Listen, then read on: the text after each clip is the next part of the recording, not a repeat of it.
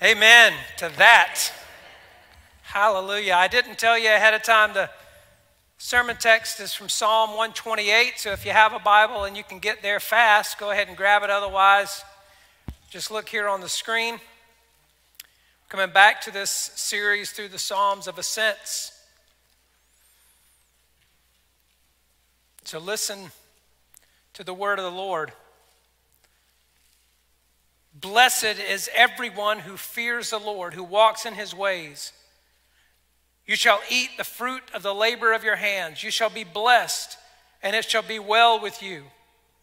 Your wife will be like a fruitful vine within your house. Your children will be like olive shoots around your table.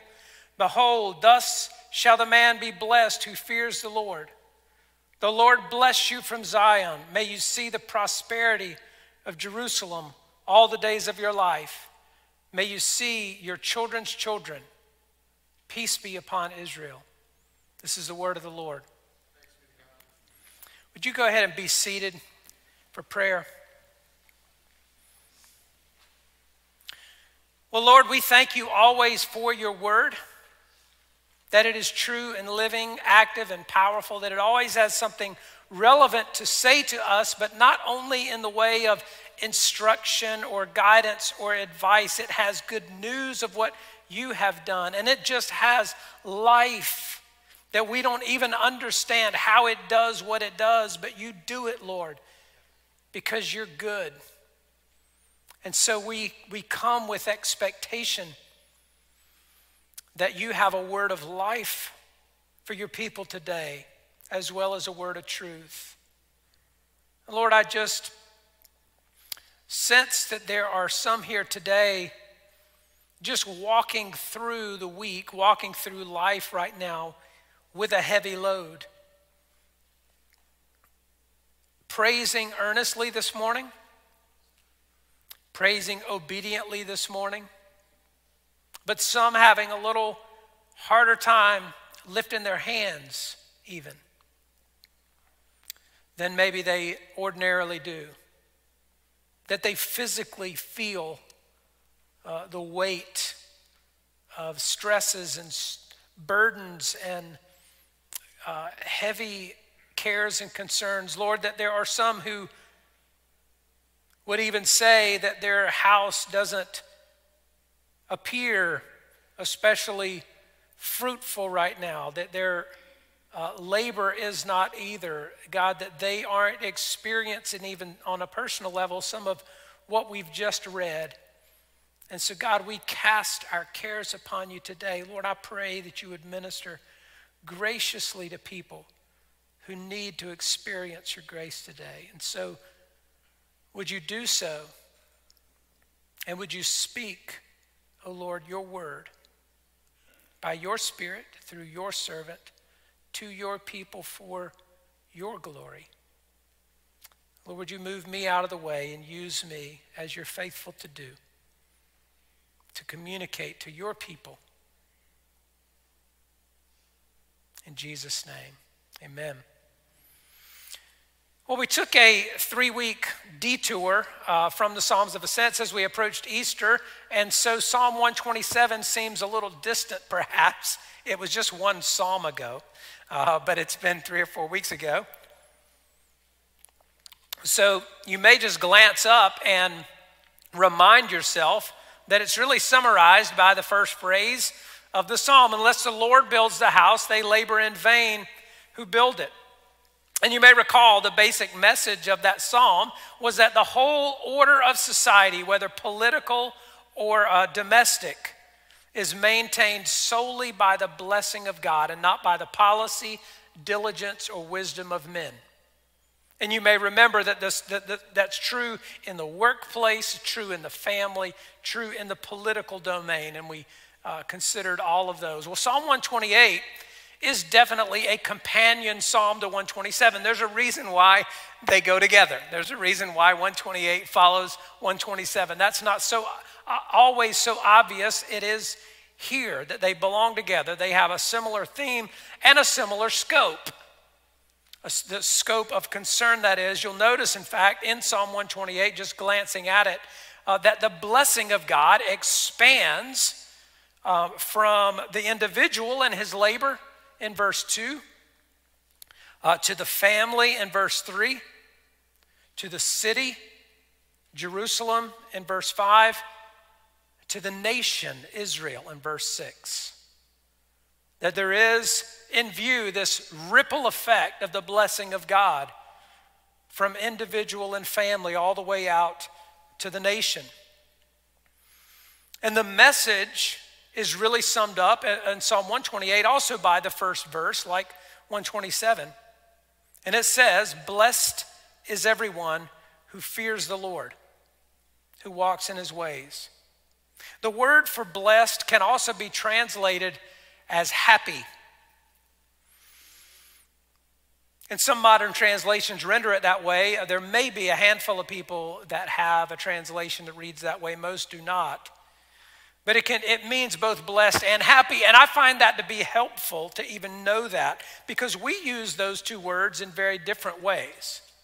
When we think of somebody being blessed, in fact, I think many times make the error of associating that with material things and evidences of blessing. A blessed person has stuff, we think. And on the other hand, we think of happiness as being an emotion, a feeling, and that kind of thing. In other words, those being blessed and being happy can be really some distance apart from one another in the way that we use the word. The Hebrew brings the two of those concepts together. It means them interchangeably. So to be blessed is to be happy, and to be happy is to be blessed. And in fact, I thought of, as I was studying that and unpacking that, I thought about how often, I don't know if Jerry Cannon is here today. He's probably somewhere around. But anyway, if you ask him how he's doing, he'll tell you he's blessed and highly favored, right? And if he just added happy to that, he would have it all summed up right there, because that's all included in that word. That one who knows he is favored by God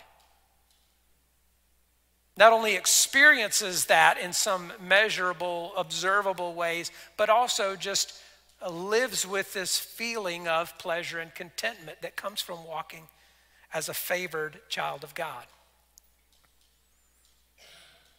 So really the subject of the message this morning is happiness, and it's sort of summed up in this statement that happiness is found through fearing the Lord and living life his way. Everybody's searching for happiness, right?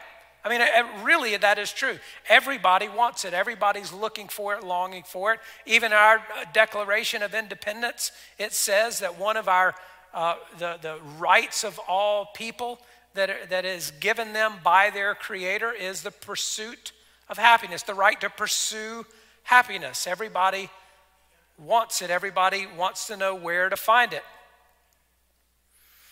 Some of you may remember from years ago the little book titled "Happiness is a Warm Puppy." I don't know if you remember that one. It was by Charles Schulz, who created Charlie Brown and Snoopy, all the Peanuts cartoon characters. And he, listed a number of things that are just simple, basic little pleasures of life where happiness is found. Happiness is a warm puppy. Happiness is an A on your spelling test. Happiness is 3 friends in a sandbox with no fighting. There's a lot of wisdom in that, isn't there? Happiness is sleeping in your own bed. Happiness is walking in the grass with bare feet. There's another whole list of them. But part of the message of that book is that happiness is enjoyed in simple things. But those simple things are really significant things. And in fact, we appreciate the significance of them and experience the happiness in them when we have lived for any length of time without those simple things, right?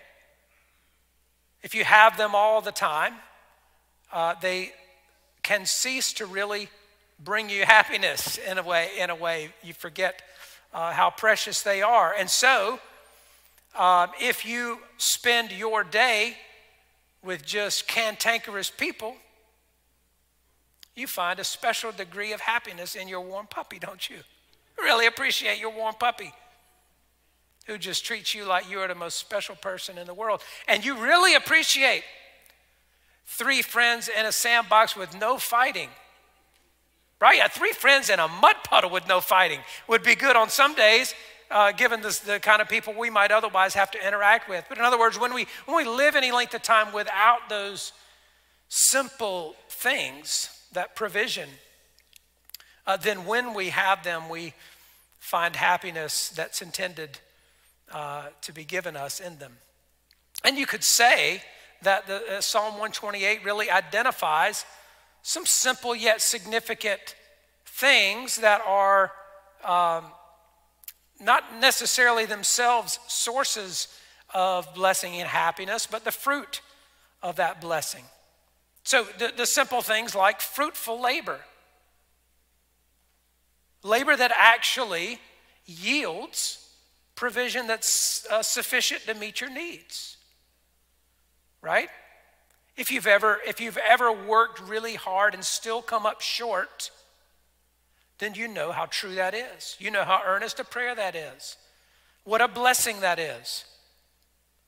The simple blessing of a flourishing family or of peace in our community.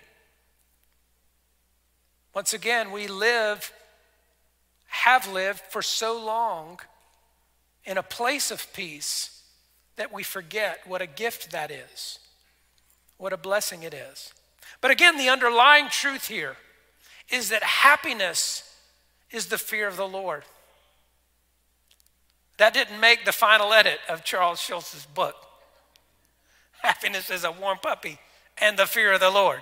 I'm not sure how you would have illustrated that with Charlie Brown and Snoopy. And it really kind of, I don't know, sounds a little bit dissonant even in our ears, because again, the way we think of those concepts, happiness and fear, they don't belong together.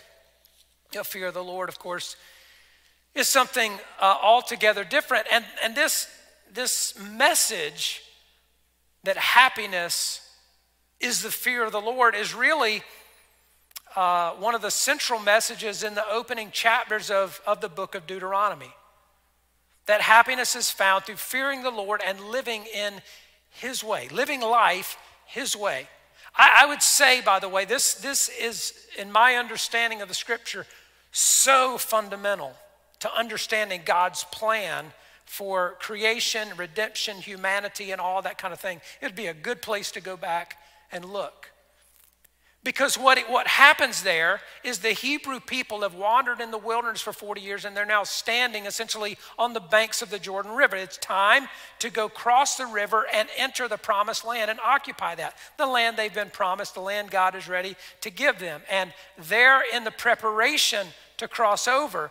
They're given the 10 Commandments for a second time. In fact, that's where the name of the book comes from. Deuteronomy means the second law, essentially. It's the second giving of the law.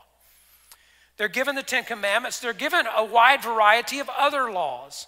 And the basic message that God delivers to His people repeatedly in the first 11 chapters or so of Deuteronomy.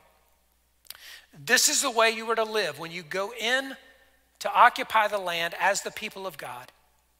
This is the way that you're to live. And if you do, you'll live a happy life. You'll be blessed. He says that a number of times. We see one example in Deuteronomy 5:29. This would illustrate it, but you'll see this kind of language over and over. He says, "Oh, that they had such a heart as this always, to fear me, to keep all my commandments, that it might go well with them and with their descendants forever." Oh, that they had such a heart as this always, to fear me and to keep all my commandments, that it might go well with them and with their descendants forever. Well, Psalm 128 is basically a song that envisions that sort of life. That essentially reminds the Israelites that this is the kind of life that God intends for His people. Generation after generation, you see those themes right here in this psalm. Fear the Lord, walk in His ways. It'll be well with you.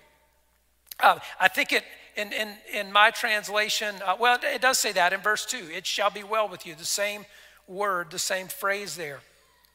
And even the hope that in verse 6, may you see your children's children.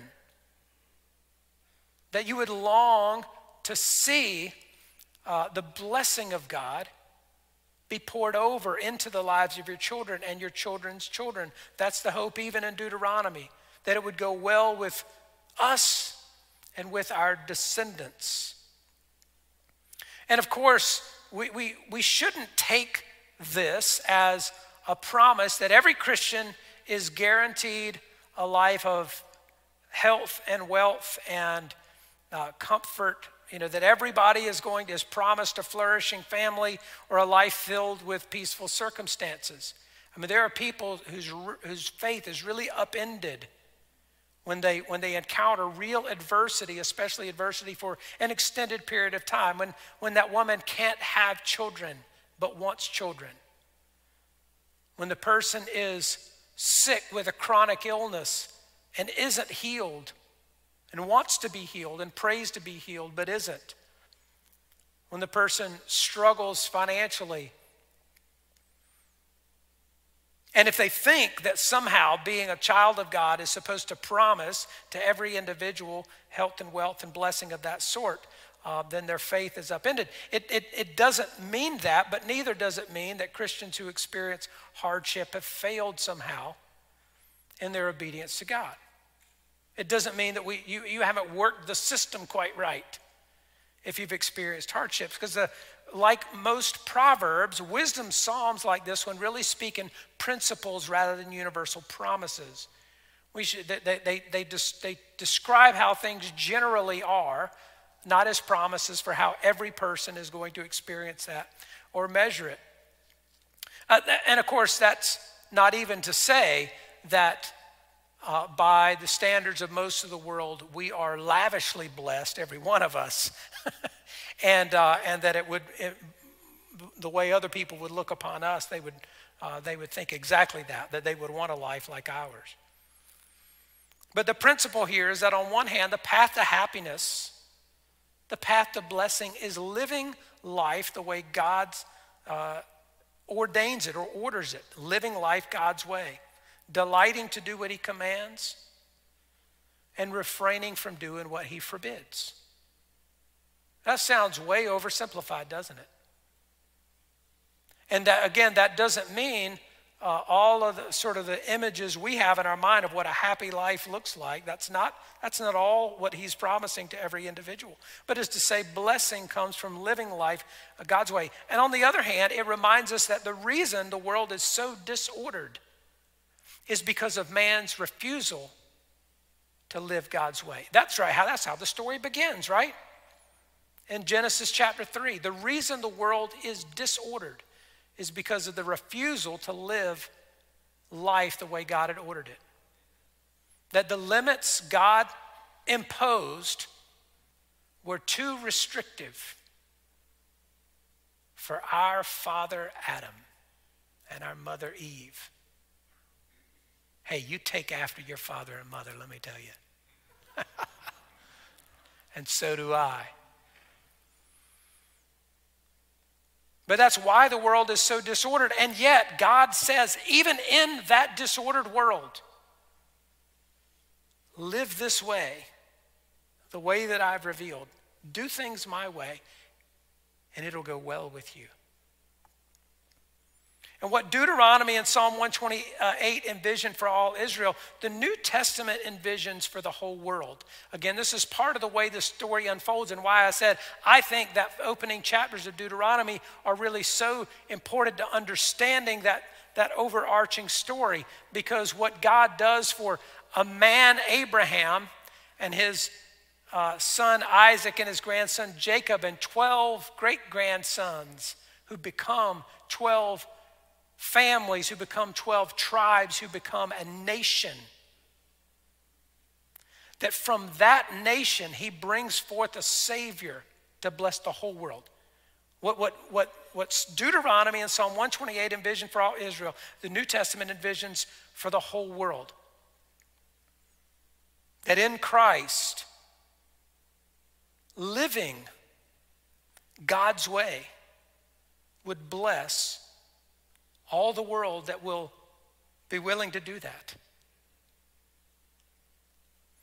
And there's plenty of evidence that ordering society around Christian principles has a positive and transformative effect on whole societies and civilizations. This is not theoretical. It's not abstract, but that living, ordering life according to Christian principles, according to Christian truth, Christian values, blesses the world. It has, it is, it does bless. In spite of the fact that at every point in history, at every turn, in every location, there are Christians who fail miserably to live up to our own moral standards, right? We can declare them on one hand and violate them with the other simultaneously. If I had a third hand, I could violate them with that hand too. But even in spite of that fact, ordering society according to Christian principles blesses societies and the people who occupy it. And as I said, there's really a great deal of evidence of this, to the chagrin of atheists and secular humanists that just want to write a different narrative. But there's been fairly recent studies in these regards that I want to share just a couple of them. One that I've cited some time ago, but Robert Woodbury was a sociologist. He is a sociologist at Baylor University. He actually did his doctoral studies at University of North Carolina, that mecca of Christian conservatism. And he found in a study that he did in 2012, he wrote this article called "The Missionary Roots of Liberal Democracy." The missionary roots of liberal democracy. And here are some of his findings. That in places in the world where there had been a significant, prolonged presence of what he called conversionary Protestant missionaries. Protestant missionaries who went there to convert people to faith in Jesus Christ and stayed there. Where there had been that presence, conversionary Protestant missionaries heavily influenced the rise and spread of stable democracy around the world. The presence and activity of those missionaries, it said, were crucial in initiating the development and spread of religious liberty, mass education, mass printing, newspapers, voluntary organizations, and colonial reforms, which created the conditions that made stable democracy more likely.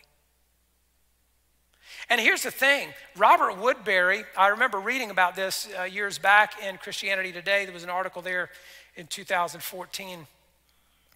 But he knew as he began to pile up the evidence that supported this, he knew the pushback that was going to come from it. And he didn't say it this way, but it's almost as if there was a part of him that wished that wouldn't be true, that those findings wouldn't be so convincing. But he knew that he had to really have overwhelming support, overwhelming evidence that there was this correlation. And there was. So again, the secular world wants to write a whole different narrative about that and construe missionaries as colonialists, as sort of evil proselytizers. Get them out of here, they're no good. And again, there have been plenty of ways in which Christians everywhere they've gone have done no good also, right? They've done no good along with their good. But see, God is good even when Christians aren't. And the truth is true even when Christians violate it. And ordering life according to his truth brings about that blessing. And so you have found democracy has emerged, education has emerged. People have experienced greater degrees of freedom, of personal dignity, economic advance, and so forth, where Christian truth has been spread. The second source I would point to in this regard is a book written in 2019 by Tom Holland, a British historian and author. The book is called Dominion: How the Christian Revolution Remade the World.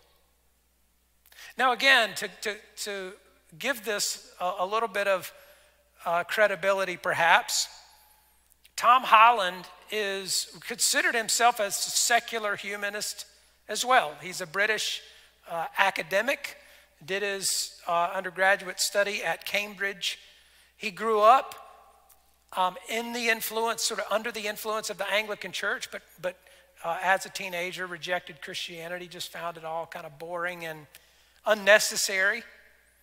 He was a humanist in all regards. But he had a keen interest in the ancient world, particularly Greece and Rome. That's where a lot of his historical studies, translations of old texts and that kind of thing had been. And so he embarked on this study to find in the modern West, in liberal democracies, where humanism prevails in many cases around Europe, where do those ideas come from? Where do the things that we value and believe in the West, where do those ideas originate? See, the secularists would want to say, well, it's a product of a number of things. It's mostly Greco-Roman philosophy sort of mixed with Enlightenment philosophy. Christianity mixed in there somehow, but it's, there's really Enlightenment ideas. And what Tom Holland found as he did the research on this book is that couldn't be farther from the truth. He said that the central values and priorities of modern Western secular culture have actually come from Christianity. That the Christian faith, he says, is the most influential framework for making sense of human existence that has ever existed. The most influential framework for making sense of human existence. And it still shapes the way secular people think about the world. He emphasizes the fact that our belief in things like the dignity of every individual, the very concept of universal human rights, our sense of a moral obligation to protect the weak, all of those are products of Christian thought. And in fact, he says, in antiquity, you find those concepts of valuing the weak to be absolutely foreign, that it is a almost sickeningly brutal world that did not produce those kind of values. What produced them? God became man. And he humbled himself. He took the form of a bondservant, Philippians says, the form of a slave, and humbled himself to the point of death, even death on a cross.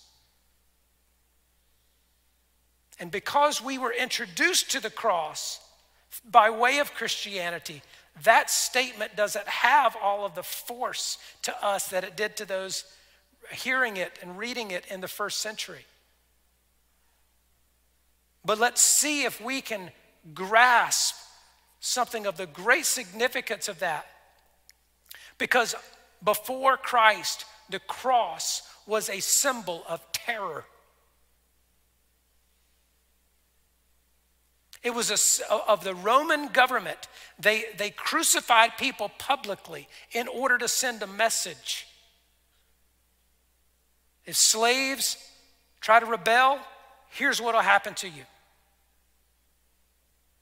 In the most gruesome way, in the most agonizing way, an intentionally protracted process of dying out in the sun and publicly. The cross was a symbol of terror, of suppression, of death. And the God-man, Jesus Christ, made it a symbol of life, a symbol of hope, a symbol of faith, not fear. And see, we see the cross, and we only know it as that message, right? We only know it as a symbol of those things. Why? Because Jesus turned the world upside down.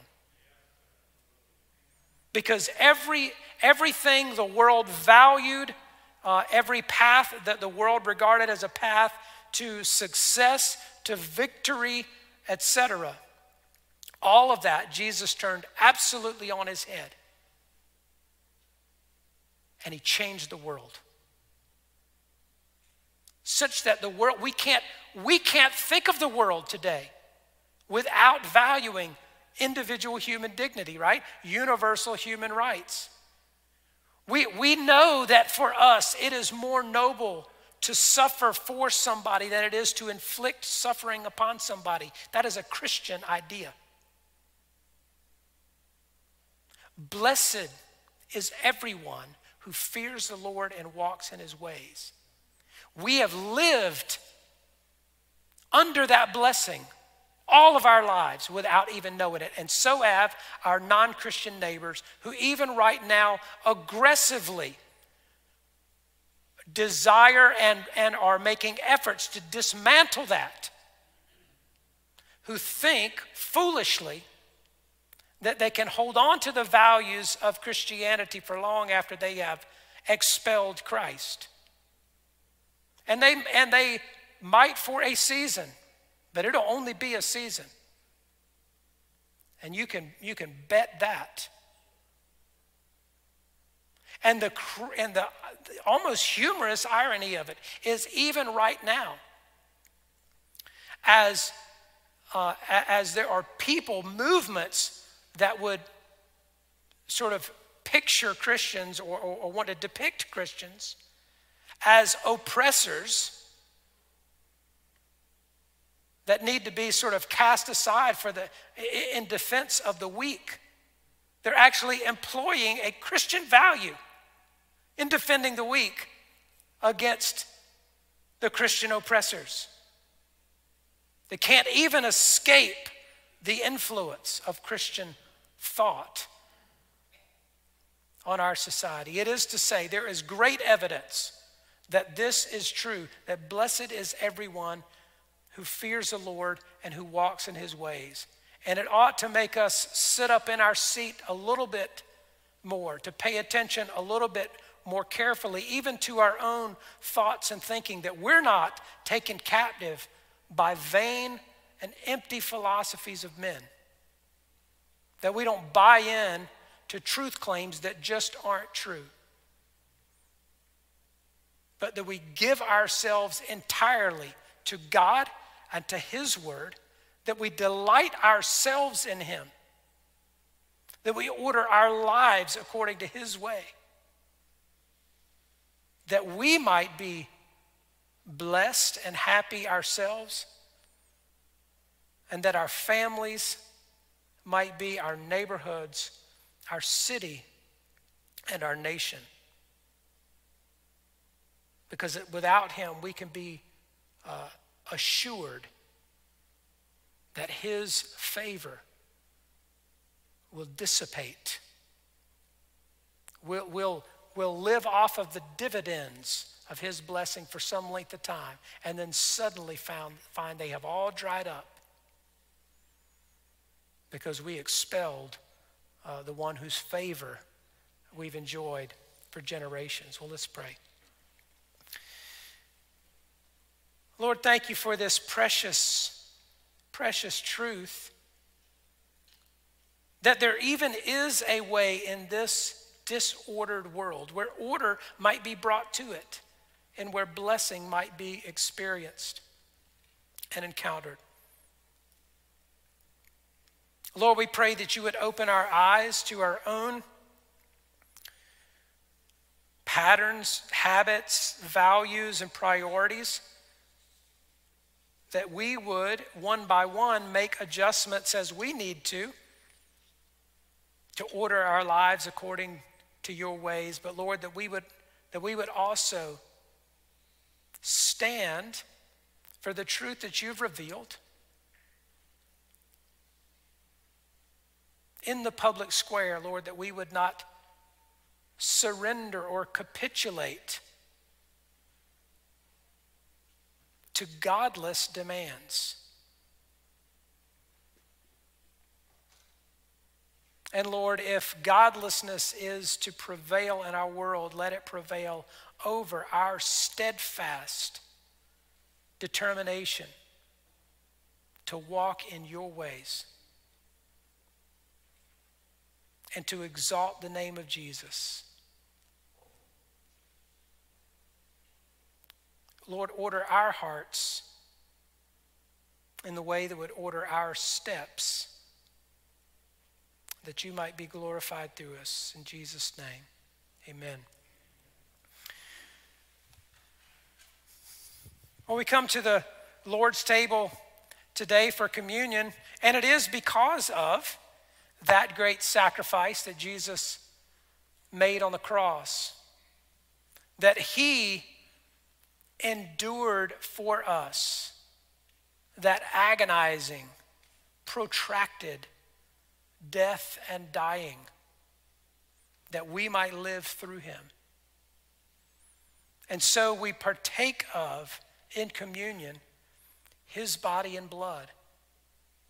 In a very real sense, yet in a spiritual sense, but we come to receive something that God does for us in communion, not just something that we come to do by drinking a cup and eating a little wafer. We remember what he did for us, but it is not only a remembrance of him, but an encounter with him, the risen Lord.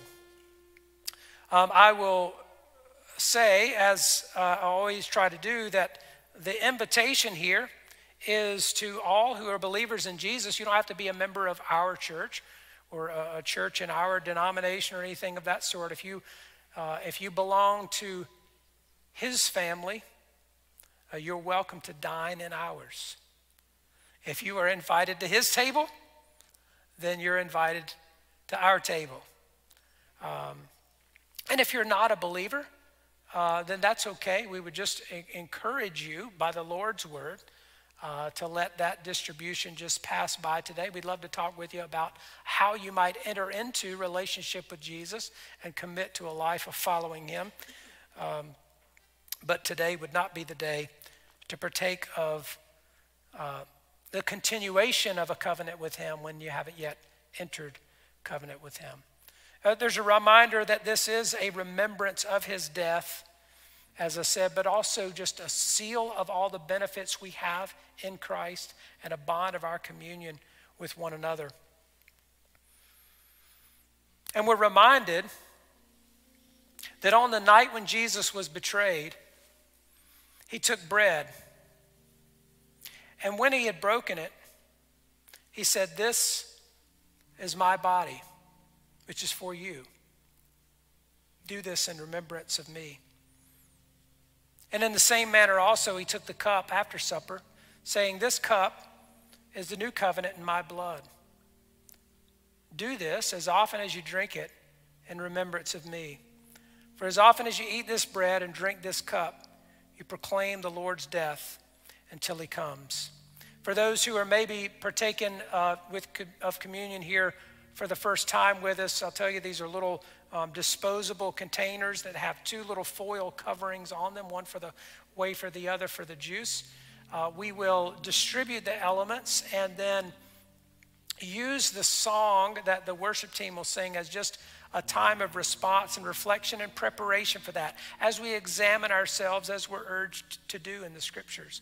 And you may also during that time want to go ahead and try to peel those little foil coverings off so that you don't wrestle with them when that time comes if you have any difficulty with that. And if you're unable to peel that back or sort of pierce through it or whatever and need some help, if you'll just signal one of the elders who's distributing the elements and they can help you with that.